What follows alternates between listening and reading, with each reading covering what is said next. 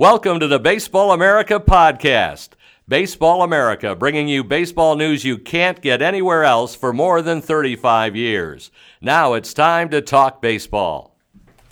Hey, welcome to another Baseball America podcast, along with Vince DeLaura, who is chuckling and amused by my Greek, and JJ Cooper, who's used to my stupidity. I'm John Manuel here on the Baseball America podcast. We previewed yesterday, JJ. We didn't know which National League East direction we were going to go in. We were just going to lick our thumb and stick it up in the wind and see which direction the wind was blowing, and it blows in the direction of Miami, home of the 2017 All-Star Game, home of the 2017 Futures Game. Looking forward to that. Looking forward to both of those this year. The trip to Miami, never terrible, but we have Vince Lara on. We had Vince on last week to talk athletics. I don't think we will talk as long today, Vince, about the Marlins, because we're going to talk Miami Marlins, the other organization that you did. It's your second year doing the Marlins, and Vince, we definitely made you fall on your sword doing a Marlins top 30, and it's a little thinner. Yeah. By the end of the day today, it looks like it'll be a little thinner than it was yesterday. And we actually had a news peg for today's podcast with the Dan Straley trade, where the Marlins give up three minor leaguers.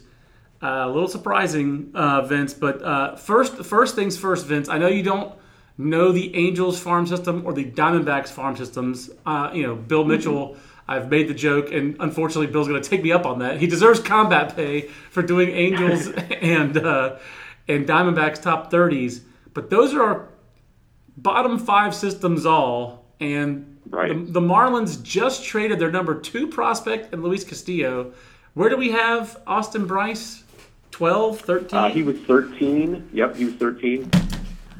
Northwood High School representing here in nearby Pittsburgh, North Kakalaki. And then Zeke White. We didn't rank Zeke White, did we? No. Yeah, we did. Number 22. Oh, we did rank Zeke White. Hoochie mama. Yes, we did. Oh, I didn't realize that's Isaiah White. I didn't realize that he's now Zeke. He was in the top 10 last year. So he was. So 3 prospects for Dan Straley, whom the Reds picked up on waivers last year, by the way. Let me give the 2-second Red synopsis of this, which is, this is what rebuilding teams should do. Hey, look, there's a penny. Hey, there's a nickel. Hey, there's a dime. Because, again, innings and at-bats are cheaper. The cost of an inning or at-bat is cheaper for a rebuilding team than it is for a team that's contending.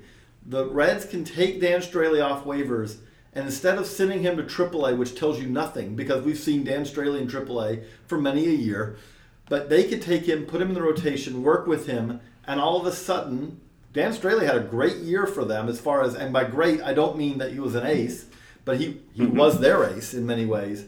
But it will allow them to turn him into something valuable. And they turn around and trade him for, now admittedly, 3 prospects, top 30 prospects from one of the worst farm systems in baseball. But the number 2 prospect in the Marlins system, a really good arm in Luis Castillo, and 2 other guys, that's found money for the Reds. And I had someone ask me on Twitter, it was a good question, he said, is this package better than the package that they got for Aroldis Chapman? And I think you could argue, you can't say what it is now versus, because, again, we're evaluating this Marlins trade now, and we know a lot more about the Aroldis Chapman trade a year later. That being said, Luis Castillo is the best player, I do think. Even if you rewound the clock on Rookie Davis to last year, I do believe that I think it's fair to say Luis Castillo is the best player to be acquired in either of these deals. Yes. And it is crazy to say that you could get a better prospect in a deal for Dan Straley than you could for Aroldis Chapman. I would end of Reds a synopsis for this. So Vince, go ahead, Vince. In fairness, I think you can say, as Brian Cashman would have admitted, Chapman was an asset in distress. So that's what led to that's why they shouldn't really have traded him at the low time. price. Yeah, that's exactly why they shouldn't have traded him. That's exactly why the Reds should have held on to him. That was just of course Cash is going to say that. He's the one who did the fleecing. Yes. I mean, he was an asset in distress. That's when you want to acquire assets, is when they are at their absolute lowest value ever. Yeah. And in fairness to Castillo, this is the second time the Marlins have traded him in 7 months. Yes. So read into that what you will. But that means nothing if the Marlins trade you, because the Marlins trade everyone. That's the thing that jumps out to me about this is that the Marlins, if you look at the Marlins, I did a little work. I went back to the 2013 Marlins draft. Okay. This is the thing that does concern me for the Marlins, because they just on a perpetual cycle of trading guys away. Mm-hmm. Their 2013 draft, JT Riddle from that draft is in AAA and is at least, a spare piece type guy who may get some big league time. Their 12th rounder. Yep. That's pretty much what they have left from that draft. Because which year is this? 2013? 2013. Colin Moran was a first-round pick. They traded him away. Mm-hmm. They didn't sign their supplemental first-round pick, Matt Crook. He's now a Giant, but he went to college. Their second-round pick was Trevor Williams. They traded him. We didn't really trade him for Jim Benedict, but we traded him for Jim Benedict, and he pitched basically a good trade. Yeah, but he pitched in the majors for the Pirates last year. Yep. You just go down the list.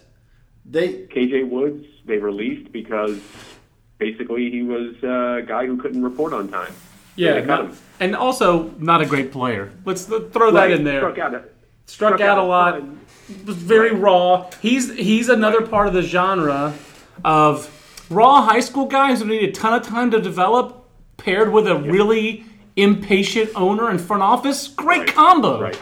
That sums up right there what stinks, why the Marlins farm system stinks. They trade a lot of guys, and that's fine. Sometimes they're good trades, and sometimes they're not. That's all teams. Sure. But mostly, they have.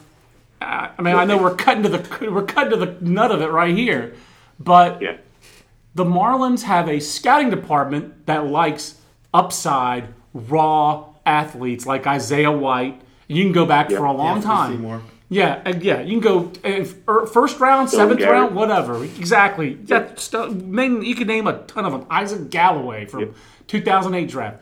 They love raw, toolsy jokers, and they don't have a front office that's patient enough to develop them. And for a long time, they were terrible at developing them. I have to move away from the freaking microphone. I'm so frustrated to see a front office and scouting department do the same stinking thing and make the same mistakes over and over again is mind-boggling. And so now I sound like Jonah Carey, but Jonah's right about this one. Jeffrey Loria is a POS owner.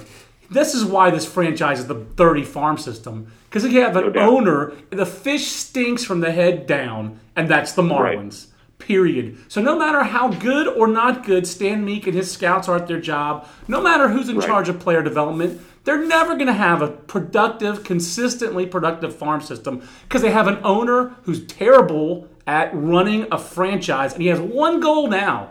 One goal. It's not to win. He's won once. Shockingly, somehow, the Marlins won a World Series with Jeffrey Loria as the owner. Now the goal is let's Potemkin the hell out of this. Let's Sochi it, like we said in our 2014 draft coverage. Let's put up a good face, make the Marlins look good so I can sell this franchise to somebody for way more than it's really valuable. And I pity whoever buys this franchise from Jeffrey Loria, but this can't happen soon enough. And it needs to happen soon before the whole South Florida sinks into the ocean. But someone needs to take this team off Jeffrey Loria's hands. He doesn't deserve to own a major league franchise. Fiend. But here's my view on that. This is the 2014 Prospect Handbook. Here's your Marlins list. Starts with Andrew Heaney. What happened to Andrew Heaney? Right. Traded. Traded. Number 2 was Colin Moran. What happened to Colin Moran? Traded. Number 3 was Jake Marisnick. What happened to Jake Marisnick? Traded. Number 4 is Justin Nicolino. Okay. Traded. Number 5, Anthony DeSclafani, who's a solid starter for the Reds. For someone else. Traded. Number 6, Brian Flynn. Traded. Number 7, Jose Urena. He's still in the organization. Nicolino is too. I was wrong about Nicolino. I'm sorry. Nicolino is, but he's a low ceiling guy, but he's still there. Adam Conley, who, again, this is not a bad 10. Again, it shows you that they can evaluate talent and draft talent. JT Realmuto, their starting catcher. Heck of a pick. Hey, I really like JT Right. Realmuto. I've liked him for a while. I mean, I remember a couple of years ago, I was like, wait, what's the difference in Realmuto and Swihart? There's not a big difference. Number 11, Trevor Williams, traded. Number 12, Archimedes Caminero, I believe released, and then the Pirates turned him into something. But that's right. Right. You know, number 15, Now Sam we can. Dyson, traded. And useful. And useful. Again, the Yeah. thing about it Yeah. is this is not an organization. Of course, a lot of those guys were acquired from the Blue Jays. Nicolino, Dyson, those were trades. But my point Right. is that if you are a prospect in the Marlins system, you are just passing through. Right. And I don't have a problem with teams trading prospects. A lot of times, Yeah. especially when you talk about these prospects, generally a lot of times are not the elite of the elite prospects. There is, it makes sense a lot of times to trade Chris Paddock. They traded Chris Paddock. He never even, he barely unpacked his Marlins gear like before he was drafted and then traded.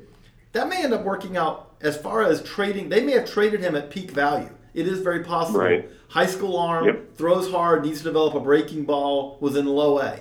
They may have traded him at Tommy peak John value. Humphrey. But what they keep doing, though, is that this is not a team who is tearing it down with the goal of, but we're going to really be good in 18 or 19 or whatever. It's a team that every year is doing all these moves to try to take a 78 to 80 win team to 85 to 87 wins if everything breaks right. And every one of these trades, what happens is they have, like if you look at their lineup is fine. Like if you said, if everyone stayed healthy, outfield. if everyone stayed healthy all year, they are a competitive team. If their rotation, Not anymore. Not without Jose Fernandez. no, I'm talking about the lineup. I'm talking about the lineup, not pitchers yet. I'm not getting, but the lineup. If you talk about that lineup and you said Realmuto, Bohr, Gordon, It's a contending lineup, yes. It's a contending lineup. But the problem is that they have. You started with the two weakest spots. Hechavarria is like offensively one of the 5 worst players in baseball last year. But- and then you get to- Justin Bohr is a decent platoon player, but But I'm nothing saying, more. and then you get to Prada, and then you get to the outfield, and the outfield Right. is one of the best outfields. It's outstanding. And Yeah, but, definitely. But what happens with that though is that they have one backup plan. Derek Dietrich, we can plug Derek Dietrich in, and you can get and Ichiro at 43 is the backup in the outfield. And if anything else happens, there's nothing you can do. Yeah. Because they have nothing. Somebody called Destin Hood. That's their backup plan. And then when you get to the rotation, it's worse than that. And you're having to rely, hey, do we need Jacob Esch? Yes, we need Jacob Esch. Is he ready? No, we need Jacob Esch. So let's get back to the farm system. I'm sorry, Vince. We JJ and I have already emptied our tank of our frustration. Well, especially me. I'm offended by this franchise, and it's not the people who work in it. It's not the Mike Bergers and the Stan Meeks and those guys. It's just that they have an owner who I don't have any respect for. So now you have a contending major league team last year that really had a bad second half due to a variety of reasons. You subtract their best player in the tragic death of Jose Fernandez. So Dan Straley, obviously they had a need in their rotation. That's why they make this trade. But Vince, JJ just pointed out, they don't have many backup plans, and their farm system also does not have... They just don't have much talent close to the majors at all. In fact, you had Austin Bryce listed as best 2017 rookie. What other options do they have closer to the majors, if any? I mean, they have tons of right-handed relievers. I mean, that's what we'll start with, because that's just where they're I guess where they've concentrated all of their ammunition toward, and it's the only area of strength that they have. I mean, it's already pretty good. Their bullpen's already pretty good, and then they've got guys like Drew Steckenrider, and Bryce would have been in that group as well. Wow. That's it. I mean, it's pretty weak. As you said, John, you pointed out their drafting of, I know, raw, toolsy outfielders, and they did it again this year with Thomas Jones and Sean Reynolds, and Corey Bird and Aaron Knapp, a couple of guys who can run, but that's about it. I mean, you're talking about either really raw guys like Jones and Reynolds, or guys who are one tool, possible fourth or fifth outfielders. So they don't have. There's just not a whole lot there. And here's the killer part about it is I think they recognized it and recognized in 2013, man, we draft really raw. Let's try to draft some closer to the big league players, some guys a little bit more polished who might move quicker. So they went Colin Moran. They went Trevor Williams. They went Colby Suggs. I mean, they still drafted high school guys like Matt Crook and Ben DeLuzio, neither of whom signed, by the way. Yeah. Ben DeLuzio, who wound up signing as an NDFA as a junior. So you want to talk about evaluation, taking Ben DeLuzio in the third round when you couldn't sign him and he wasn't good enough even to be drafted as a junior. I'll say, even though I ripped Dan Patrick's show this morning on Twitter because of its lack of baseball knowledge, I will just say the whiff on Ben DeLuzio. They signed and couldn't sign Matt Crook. He failed a physical. I still like Matt Crook. I like that pick. Right, that one I don't have a problem with it. Happen. That's one of those things that it blows up a signing, and that's I don't have a problem with that pick. But so I think in 2013 they tried to get more polished, and they immediately didn't like it. I mean, like it was like visceral in their system in like April and May. Like, holy crap, we screwed this up by drafting Colin Moran. He moves like Frankenstein and can't hit. They instantly didn't like his lack of energy. It's as if they never saw him play as an amateur. Right. So as a result, this team overreacts the next year in 2014. You have the second pick in the draft. You got Carlos Rodon, born in Miami, Cuban-American, sitting right there. Just sitting there, begging to be drafted by the Marlins. I can't stop my hatred of this franchise. Yeah. They're begging. He's begging the Marlins to take him. Even as a Boris client, he probably would have told Scott, step off. Don't bring me any of these peanut butter and any of these tuna sandwiches. Step off, George, and let me sign for with the Marlins. And they were like, no. They basically made up stuff about Carlos Rodon's back to not take him and to take Tyler Kolek second overall. How's that working out for you? And then to compound their mistake, Blake Anderson, Justin Twine, Brian Scales in the fourth round, who wasn't on the BA 500. No. Casey Soltis. To me, the Blake Anderson one. The Blake Anderson one was one. Blake Anderson is indefensible. Another guy wasn't on the BA 500. Has been, and I don't know the kid personally. I don't wish him any ill will. It's not his fault the Marlins walked up to him and said, hey, you want to sign for $1.17 million? Well below slot so we can save a little money? It's not his fault. But they set that guy up to fail. Fail. And he has fulfilled that. He basically hasn't played. Oh, no, he's played. He's just played really badly, JJ. He's played only 58 games, and he has 34 hits in those games. No, I know. He has not played well, but he has played 58 games since being drafted. He wasn't physically ready to sign, apparently. I mean, it was a terrible pick. I mean, like when you and Clint Longenecker found out this is where they were going, it was like, who? What? Like even Clint was like, yeah, teams haven't been like in the 4th to 6th round, like as a pitcher, right? I think people like them better on the mound. Consensus. There was, I would say not there was consensus, but he was in no way considered a consensus second, third round pick. And he was a first round supplemental, and high school catching is the riskiest genre. And who could tell you that? The Marlins, because they drafted Kyle Skipworth in the first round. Yeah, JT Realmuto worked out, but Kyle Skipworth. Yeah. So they made a mistake. I think they realized where they were as a farm system, and that they were drafting all these raw guys, and they went against their own grain with these college guys in the 2013 draft, and it really, it was just against type, and they really did not like it instantly. And then they overreacted the next year, so they just keep making mistakes and then overreacting to those mistakes.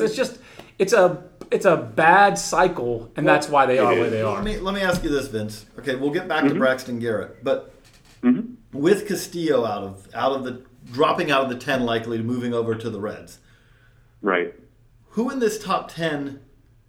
Who stands out to you as like, that guy, you know what, this is what I like about him? Who is the guy who you say, that's kind of my guy? Correct me if I'm wrong, Vince. That's you like Dylan Peters best. If you had a personal cheese ball, it would be Dylan Peters. Yeah, I do like Dylan Peters, just because he was. I went into this process thinking, he'll probably be a back of the 30 guy, and I think there was so much positive talk about him inside and outside the organization. I think mostly because he was, throwing a lot harder than they expected that he would after surgery. And he's a great makeup guy, off the charts, as they say. I laugh about that because Jimmer and I always laugh about off the charts makeup. We want to see the charts. So, that's a good idea. But we have these charts, but no, he just couldn't fit on them. Yeah, but he's a guy I like, and there was also a lot of talk about Edward Cabrera, just because the Marlins said on all trade talks that was the guy they were asked for and would not include him. So I would agree. Cabrera is the guy. When I was reading this 10, that stood out to me as like, he's the guy who could end up being something. Like, again, Braxton Garrett obviously could, but he was a first-round pick this year. Tyler Kolek, we don't know how he's got to come back from injury. But Edward Cabrera is a guy I looked on this and was like, it's a risky demographic. It's hard to be really confident about, right-hander who's yet to pitch above the GCL. That being said, I could see him turning into a top 100 prospect. It's possible. And there's not many guys on this list who it's even possible for. I would agree with that. The Martez comparison that I got on him was really eye opening. But there's another guy that the Marlins traded. Yeah, I mean, not just traded, gave away, didn't know what they had, didn't know their own talent, as JJ pointed out in our Astros podcast yesterday, which I'm sure no Marlins fans listened to. But as JJ pointed out, Ben Badler had Francis Martez ranked in the DSL-VSL top 20 that he did that fall. Before he came to the States. So Ben had identified him because other scouts had identified, hey, this Francis Martez, there's something there. But the Marlins were like, yeah, whatever.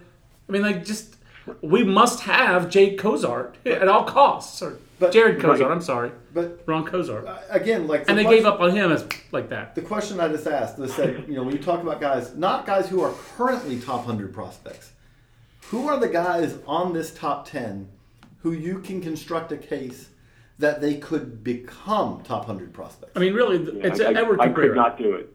Braxton Garrett. Yeah, that's about it. After Garrett. Braxton Garrett. And I could construct a case maybe Tyler Kolek. I could construct a case for Tyler Kolek. If Tyler Kolek comes back, the funny thing with Tyler Kolek, when he comes back, it's really not as much about results as it is how the ball comes out of the hand. If I'm the Marlins, I would prefer to hear that Tyler Kolek comes back out and he's wild at 96, 97. I would rather hear that than he's really locating well and he's getting results. He's never going to locate well. I mean, let's face it, that's just not his game. But I'm saying, like, again, though, like, let's say he comes back and it's like, wow, his control's is really a lot better. Right. And he's 92. I would be more afraid of that scenario. That would be, to quote a Seinfeld film, a death blow. Right. You want to see the fastball be back in the mid to high 90s. Yeah, and even not just that. I mean, the other thing that made Tyler Kolek at high school, where every time we had a photo of Tyler Kolek at a high school game, you saw Stan Meek. Stan Meek was like the Where's Waldo in every photo of Tyler Kolek. He was always there looking over his shoulder like, ooh, Tyler Kolek throws 100. I mean, I get it, but it's not just that he threw 100 in high school. It was that he threw a heavy 100. Remember, I had these scouts who would talk to me about like guys who threw a light 98, 99 where the ball didn't have that heavy life. Kolek threw in the mid to upper 90s with a heavy life. That was the separator for Kolek. The other separator, of course, is just his sheer size. Right. But yeah, that's the thing. Is like, go ahead, Vince. I'm sorry. Yeah, it was interesting that you said, if you were going to construct a case, because, this spring is going to be all about deconstructing Tyler. I mean, what their plan is baby steps with him, try to rebuild him. They have the technology. Right, exactly. A la $6 Million Man, which is where I was going with that. Thank you. That was his bonus. 1970s reference. That's right. But that was his bonus. He is literally the $6 Million Man. So I think, I spoke to his signing scout when I was talking to him about Stone Garrett. He also signed Stone Garrett, Ryan Wardinsky. And, Ryan is cautiously, I don't know if I can say cautiously optimistic. he's cautious about where we go with Tyler on this, and I think, it's number 2 overall pick in the country. I don't know what they can expect going forward. Yeah, it could be that kind of podcast. If we talk about the players, we're really going to need therapy when we're done because it's too depressing. I mean, like that's real good because you get the 50 high line. JJ, you like to talk in the handbook about the 50 high line. You're below players below 50 high at number 7. No, you're below now. Remember, Castillo's gone. Oh, so now it's gone. So now it's 6. Yeah, number 6 on. Yeah. 6 on is guys who are not. Again, when I say the 50 high line, our BA grades. A 50 means 50 is basically a first division regular. You're not a star or anything like that, but you were a guy who, on a contending team, you're not looking to immediately replace. There's one guy that I would argue that could have a 50 high that we didn't grade, and now he's number 10 on the list, and that's Isaiah Soto. I would say that probably Isaiah Soto, if we had to do over again, Vince, if I had it to do over again, I would jump Isaiah Soto ahead of Austin Dean and probably ahead of Edward Cabrera and have him as 50 high, even though I like Isaiah Soto. I don't love him, even though he's a power guy who did not hit for power in Greensboro, which is a warning sign to you. That's one of my all-time favorite Talking Heads songs. Warning sign on more songs about building and food. Speaking of the 70s, that is a great record. Not a good record. That's a great record. That's my favorite Talking Heads record. It's a great record. And Warning Sign is a outstanding song. I get that song in my head a lot. Great guitar work by David Byrne on that song. But Isaiah Soto, that's the one. That's actually a guy one of the few guys that I liked in this system. So we jacked him up to 11. Now he's 10 after the trade. I would not argue, though, that he needs to be if you said we'll give you away. He's a 50 extreme. Yeah. And I think that there's a reason for him to be a 50 extreme, as you said. He's probably more of a 45 high or 50 extreme than a 50 high. Because he slugged under 400 in Greensboro, as you said. Where John Norwood hit 16 home runs the year before, so... Yes, but John Norwood was like 23, like Soto's 19. And Soto missed almost the entire 2015. season. That's why he got an extreme. That's why he got an extreme, is the injury risk in the past. To me, it's... But when we say, though, the 50 high line... Okay, so you're talking first division, and that's a high risk. The point of it is that most late half of the first round picks in the draft of the significant guys are 50 highs. So every organization should have a significant number of those, because what ends up happening is 50 highs, as they kind of mature, a lot of them turn into 45 mediums, 45 highs. Yeah. Like you see, you know what? That ceiling's not as high as it looked like it was because he doesn't hit as well as we thought. Or defensively, he's not developed. The guys kind of move down that ladder, but a 50 high is a pretty baseline kind of, it's a base level prospect. Yeah. When you say this is a guy who you can at least project that there's a plausible scenario for him to be a regular. And the Marlins lack those. Yes, correct. The Marlins lack players who you can point to, like Isiel Soto you just talked about. And I like Isiel Soto. I don't love him. But I've seen Soto a lot in Greensboro, and it's like, you know what? He was one of the few guys on that team who had a pretty consistent approach. Like, he looked like he could hit a little bit. Like, he had some understanding of it. That being said, you take Isiel Soto and you put him in not the great farm systems. You put Isiel Soto on the Braves list or the Padres list, very deep. 30. Doesn't not just make the 30. He's barely. He's a depth chart guy who you're like, oh yeah, I need to make Soto on the depth chart. Padres same way. You may not even put him on there. I agree with you. He may not even make those depth charts. But you put him in a normal, at 15. The Cincinnati Reds are a middle of the pack farm system. They don't think of themselves as one, but they are. They're not top 10. And if you said.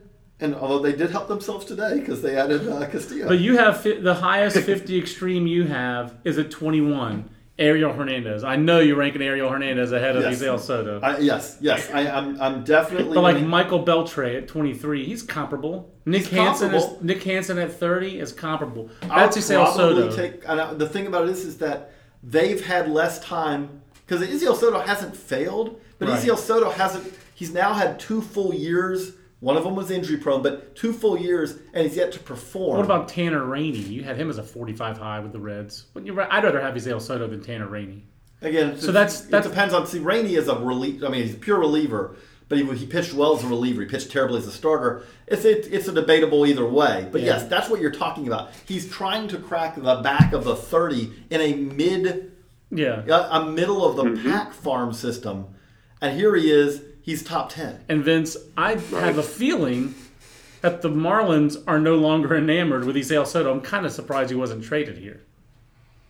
Yeah, I thought when there was a third piece, I did think it was going to be him. Zeke White makes sense. I mean, they're, not that far off from each other, I suppose, in terms of, well, I guess, no, White is pretty raw. That's true. If Isaiah White plays full season ball in 2017, it'll be a big step forward. Yeah, that's right. That's right. I mean, he's headed to Billings probably. Now that he's a Red. Right. It's when you look through the system and you see the guys on, you're just relating back to the conversation you're having about being on the back of 30s and even mid-level organizations. Look at Remy Reed, Sam Perez. You look at some of the guys that are on this list, and it's pretty lean. It's lean. It's not mean, and it's not a fighting machine. No. But the other thing is that I do. When you talk about, again, this goes back to the kind of the bigger picture that I kept hammering on. But when you talk about the ethos of an organization, when you talk about the Cardinals and what they try to build as far as it's special to be a Cardinal. When you talk about the Dodgers going back, and now they're trying to but like. These organizations where every organization tries to put something in place of have a pride that you are a fill in the blank here. Right. Beyond the fact that like an Oriole. Beyond the fact that the Marlins don't have a lot to build that around, because they're a team that really, again, like you said, I mean, they're an 80-win team trying to sneak into a wild card spot. But beyond that, there is something when you look around, like if you are JT Riddle, and you look around, it's like everyone that I knew, everyone that I started in this organization with, I look around and they're all gone. That does have it's a minor impact. And again, I don't think that it's like that trading prospects is always a bad thing. Especially when you're not really a prospect. Like if you get a big leaguer for Isaiah White and Luis Castillo, who I kind of liked. And then who else was the third guy? Austin Bryce. Right. Bryce. They could end up, again, I like that trade for the Reds, but they could end up very well winning that trade. The surprising part... Go ahead, Vince. No, I'm sorry. But... No. I was just agreeing that they could win that trade. I mean, all 3 guys have warts, and Bryce, came out... Bryce might be an okay relief pitcher, but Castillo could get hurt. I mean, there's so many things, that sure, it looks fine. Like they took a waiver pickup and turned them into something, but who knows? The surprising thing to me is that the Marlins, I thought this offseason actually had done a decent job of reconstructing their rotation's depth. Right. They lost Jose Fernandez in the worst possible way. I mean, it's just a tragedy for them. Obviously, it's a tragedy for baseball to lose a talent and a personality that big, but. They actually had some depth. You hope they get Wei-Yin Chen back to what he was in Baltimore. I liked that signing last year of Wei-Yin Chen for the Marlins. Adam Conley's good. He's kind of like a junior Chris Sale. He's not as good as Sale, but he's another one of these low slot lefty jokers that there seem to be a decent amount of those. And I think Adam Conley's success makes me think more highly of Josh Hader. Put it that way. I don't consign the low slot lefty to the relief bin anymore because I see the success of guys like Sale and Adam Conley. Adam Conley's good. I'd rather he work my number 1, but I could have seen him as a number 2 in a contending team when you had Jose Fernandez ahead of him. Edison Volquez, He is what he is. Nom, nom, nom, nom, nom. He loves innings. He likes to eat them, and his ridiculous arm action don't care. He just keep on throwing. Tom Kohler is, Stony Brook represent. He's what a fifth starter is in the big leagues. Now he's a fourth starter. Tom Kohler is what Dan Straley. He and Dan Straley are two peas in a pod. They're the same guy at the end of the day. But they also had Urena, Nicolino, and they picked up Jeff Locke. So to me, why are you picking up Dan Straley? They had depth without this guy. So that's what really vexes me. It's just a strange trade all the way around. It is. I mean, especially when you have a guy like Jason Hamill who's out there. I mean, you could probably get on a 1-year deal and not give up Luis Castillo or Austin Bryce if you really like those guys. Yeah, it doesn't make a lot of sense. It really does make you scratch your head. I'm not sure what the mission is, what they saw in Dan Straley that said we need to get this guy. I imagine their thought is he's real cheap. He'll give up fewer homers in Marlins Park than he did in Great American.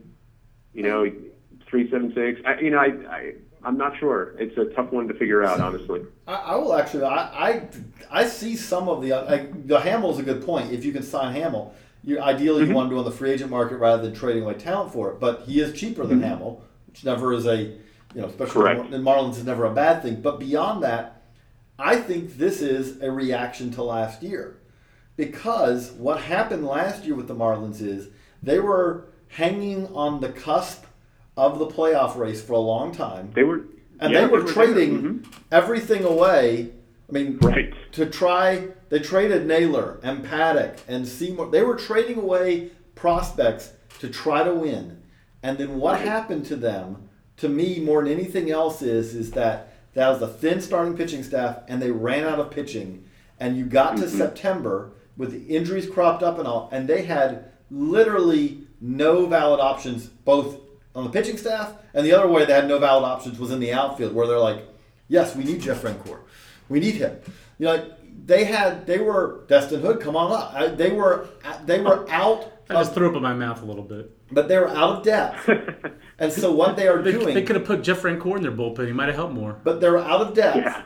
And so what happened last year is again, I keep hitting, but Jacob Esch, you do not want to have Jacob Esch making starts at that point in his career last year in the big leagues when you're tender age of 26. Right, but I mean, not because he's just not. I don't know if he'll ever be ready. No. But he's not. This was not something where he said, "This is a guy who's shown in the minors he's ready to help." And the thing is, they had no other option. The thing is, I liked Jacob Esch when they drafted him. So I really do think the best way to wrap up on this is. Vince, is there some optimism inside the organization over getting Jim Benedict in and the fact that at least on the pitching side, they do seem to have a player development plan now? I don't know if they have one on the hitting side, but pitching-wise, they do seem to have a plan, and that's something they have lacked for a long time because all those guys we talked about just now, and they have one successful homegrown pitching story in the last decade. It's Jose Fernandez. It's a great one, but they didn't exactly do much with him. He was in the minor leagues for a week. He was a trade guy, wasn't he? Oh, no, you just said they drafted him. I'm sorry. So they have two. They have Fernandez, they have Conley. I apologize. But they have been bad at developing pitching for a long time, dating back to that 2005 draft where they took 4 high school pitchers in the first round and a half, at Chris Volstad, all those guys, and wasted them all, JJ. I'll give them A.J. Ramos also. That's fine. That's 3 in a decade. What did he do? No, I'm not saying I know a lot of teams don't do better than that. I understand that. But they've been bad at it, and they have a plan now. So, A.J. Ramos, I'm not even giving you. That's a decent reliever. Anybody, literally, in Major League Baseball can develop that. Adam Conley and Jose Fernandez. That's all I'm giving them. That's it. All I'm giving them. Yeah. So, I think there is optimism for Jim Benedict and also for when Mark Del Piano came back in. I think they feel like they're on a better track. I think the smart pick, Braxton Garrett was a smart pick. They've built a largely homegrown bullpen that they're proud of. They did add Barraclaw, who's one of my favorite players come into the season. Great name. Yeah. And so I think they feel like they're headed in the right direction. But the drafting is problematic. I mean, there's just no other way to describe that. I mean, depends on what. I mean, they're really, really positive about Perez and Reed, who they drafted 5 and 6 this year. But you know, and they really like James Nelson. They think they hit on something with him. J.J. Gould as well. But the rest of that draft really leaves you lacking. I just don't know what Sean Reynolds, the report I got on Sean Reynolds was pretty bad. So, I mean, there's optimism. Sean Reynolds is the kid from California who was headed to Rice, correct? Right. It's a real gawky kid, 6'7", I think he is. So I think that the scout who saw him, who I talked to about it, said, watch the game he played in, ball hit him right in the face. He was completely misjudged, and that was not a rare thing that had happened. He just was not very good at a baby giraffe, I think he was described as. So right, but that intrigues me. Gregory Polanco was a baby giraffe. I was about to say, there's that, but also, the surprising part there is that they drafted him as an outfielder, correct? Yes. I mean, I think he was a better prospect on the mound for most teams. A left-handed hitter with length to his swing, some holes, and solid raw power. Not a lot of 6'7" dudes out there who can do it in the big leagues. You better have premium athleticism. And if you're getting hit in the face by fly balls, you probably don't have premium athleticism. That's pretty much. It's called a tell. That was pretty much the report. So, I was probably a little harsh on the Marlins, but it's just not. It just comes back to Jeffrey Loria. It's hard to have any good feelings about this organization from the outside when you have an owner who does what he does, who lied to the people of Miami, extorted a ballpark out of them with a lot of tax dollars. I mean, extort's a harsh word, but he certainly seemed to prevaricate, and that they seem to mislead. There's a lot of documentation that they misled the political leaders in Dade County and Miami to get taxpayer money. There's a lot of evidence to that was on Deadspin a couple of years ago. I'm on a firm limb in saying that, and it's just hard from the outside to see what he does with that windfall is very short, hand-to-mouth kind of existence for this whole franchise. And now there are all these reports that he's trying to sell the franchise this offseason. So this is not a long-term approach. Pardon me? Yeah, which would not be a bad thing at all, I think. Not for Marlins fans. You're right. Yes. Yeah, I think we all agree that that's probably the best thing that could happen for them. And because if you guys think I'm Yankees obsessed, then Jeffrey Loria probably has me beat. So which is pretty probably bad. Better for him to move on. But that's the thing that does, like, to me, my summation with the Marlins is I just don't see, like, I look at the NL East, and the Nationals and Mets are clearly ahead of them right now. Doesn't mean they'll finish the year, but you look at them and you say, those two teams right now are superior to the Marlins. I don't think there's any real question on that. When you look at no question. And then you say, okay, well, let's look at out a year, a couple of years. I don't know how this team, again, the Braves and the Phillies rebuilds should put them well ahead of the Marlins in a year or two. Yes. And so you say, okay, what is... Absolutely. Again, we talk about windows. To me, if you're a Marlins fan, your hope is that one of these years you're going to get the second wild card. Your hope is this year. I mean, that's it. That's their existence. Yes. Their hope is now.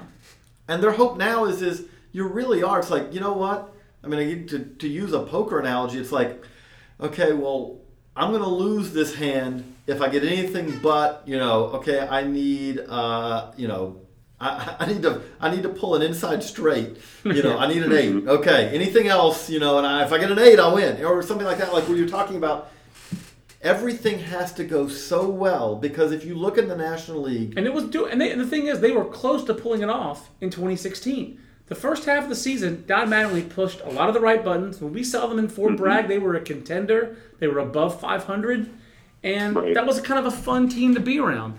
And they got a couple injuries. Even after they got D. Gordon back, they had some injuries, especially in the rotation, and their lineup fell off. And again, that's the thing is that they had no depth. They're trying to build more depth, but the reality is when you keep trading away your farm system, one of the things that hurts you is that at some point in the year, you're going to have that, hey, so what do we have in AAA to fill in?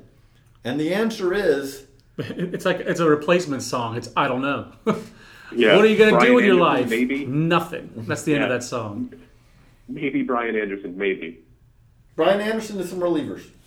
Brian Anderson, your Yep, and Arizona some Fall relievers, League yep. home run champion for 2016. Correct. And maybe Dylan Correct. Peters, who, let's remember, Dylan Peters had a really nice year. He's also 5'9". Right. He is still 5'9". Now, he's left-handed, Still 5'9". but he's 5'9". Yep. Like, you're hoping – I don't even know who is he? Who's a big league starting pitcher who's 5'9" besides Marcus Stroman? Yeah, Tim Collins didn't survive at 5'9". I mean, I don't know. Well, I don't know. Hey, if Dylan Peters ends up being Tim Collins, that's a win. Well, not if he's a number 4 prospect. No, I'm saying still no. You have to put the Marlins adjustment on this. Number 4 prospect in the Marlins system means number 15 prospect in a normal system. Here's the real way to wrap up on what a clown show this is from a farm system standpoint. If you're in low Class A for the Marlins, well, if you're in short season, you're a muck dog, right? Batavia, you're a muck dog. Then you get to graduate to at least be a grasshopper, which at least it's alliterative. You got the whole Bruce Lee kind of like those old references, or is that Kung Fu? That's Kung Fu. To help me out, 70s man. Yeah, Return of the Dragon. That's where I am with Bruce Lee. I'm not sure what I am. But where's grasshopper come from? That's Fu. Kung Fu, right? Yeah. Robert I think it's Carradine? Kung Fu, correct. Okay, That's right. That's so right. you're a grasshopper, then you're a hammerhead, Jupiter. Again, I have no problem. Those are fine. I'd want to stay in Class A forever because I would not want to be a jumbo shrimp, Right. and I sure as hell don't want to be a baby cake. Yeah. I don't want to That's wear one those thing. uniforms. I don't want to wear those hats because I'm not 7. So no thanks. I know you have been well put on. You are well on record. You're not a jumbo shrimp fan, I mean, the food is fine. and you're not a baby cake. I'm fan. definitely not a baby cake fan. I mean, the backup mascot for the NBA Pelicans, who's a baby cake who walks around. I mean, that is a frightening looking SOB. I don't want to see that guy. Come on. Yeah, pelicans are not fun creatures. I mean, they're predatory. I mean, they're scary beasts. And they would be better as a those nickname because that was the Southern League nickname for the New Orleans AA team for a long time. So I'd much rather have the team be, but the NBA swooped in Pelican style and Nice. scooped up that name in its big flappy beak. See, John, I told you we're going to do 50 minutes. Way on to the carry Marlins. that analogy through. That was nice. I'm your Huckleberry. Yeah, I knew we could do 50 minutes on the Marlins because I got red-faced and pissed. I just really it just offends me. We will. I think we're going to do Mets tomorrow. So Mets fans, I would promise Met fans it probably will be a slightly more sedate podcast tomorrow. I'm a little bit disappointed. This podcast ain't got no Scruggs because I was kind of hoping we'd have a little Xavier Scruggs or Austin Right. Nola talk, but we had no Scruggs. We had no Nola. What are you gonna do? No, the trade, I mean, it got me fired up. That was, It did. That was, I mean, I that's just right there. ugh. Vince, thanks for putting up with it. Thanks, guys. So for John Manuel and Vince Lara, this is JJ Cooper. We'll be back tomorrow. Like I said, I'm pretty sure it's going to be Mets podcast. But for all of us, thank you for the download. Do a reminder that you can review us on iTunes. You put a review there. We would appreciate it. And the other thing is store.baseballamerica.com. You can get your prospect handbook so you can really dive into this Marlins system when the book comes out Or other better systems. or other better systems. So for John and Vince, I'm JJ. So long, everybody. This concludes our program. Want more in-depth baseball coverage? Be a better fan. Visit baseballamerica.com to get more comprehensive baseball coverage.